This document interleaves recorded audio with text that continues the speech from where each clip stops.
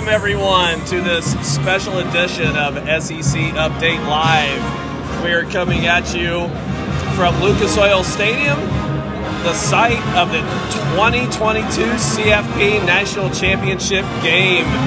I'm your host, Tosh Troglin, once again joined on the other side of the glass by Trog. Trog, how is it going tonight? Well, it's going very well. We're going to have an SEC National Champion. Personally, we're rooting for the Alabama Crimson Tide. We've got them in the background, the $1 Million Band playing right now. But it's been a tough game, 9-6 at halftime right now. Yeah, this atmosphere is just electric. We're on the Alabama side of the stadium.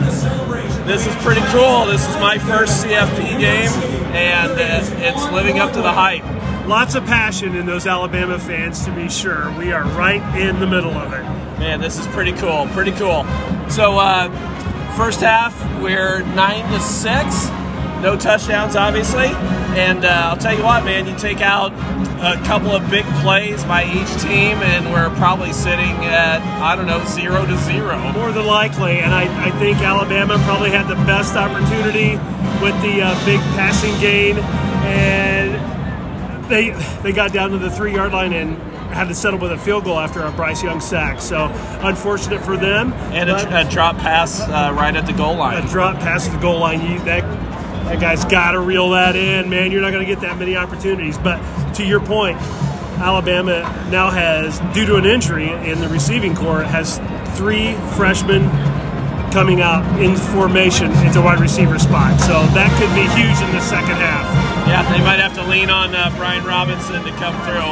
How do you think Stetson Bennett's looking so far, Trogue? It seems like something is bothering that guy. I don't know what it is. This is not the Stetson Bennett we saw against Michigan.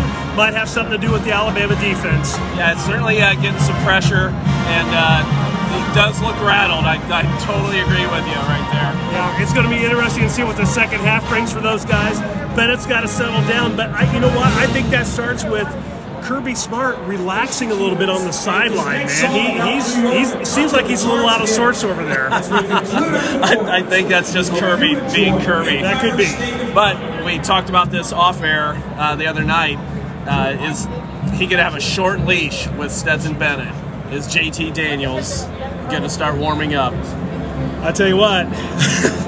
I'm not sure you can get the same performance in the second half from Stetson Bennett that you got in the first half from Stetson Bennett and expect to win this ball game. So that's a great question. It'll be interesting to see what they decide to do there. But it's still tight. I mean, it's a 1 field goal game. Yep. So. It doesn't feel that close, really, but we'll see. It's gonna be a great second half. Yeah, absolutely. Looking forward to it.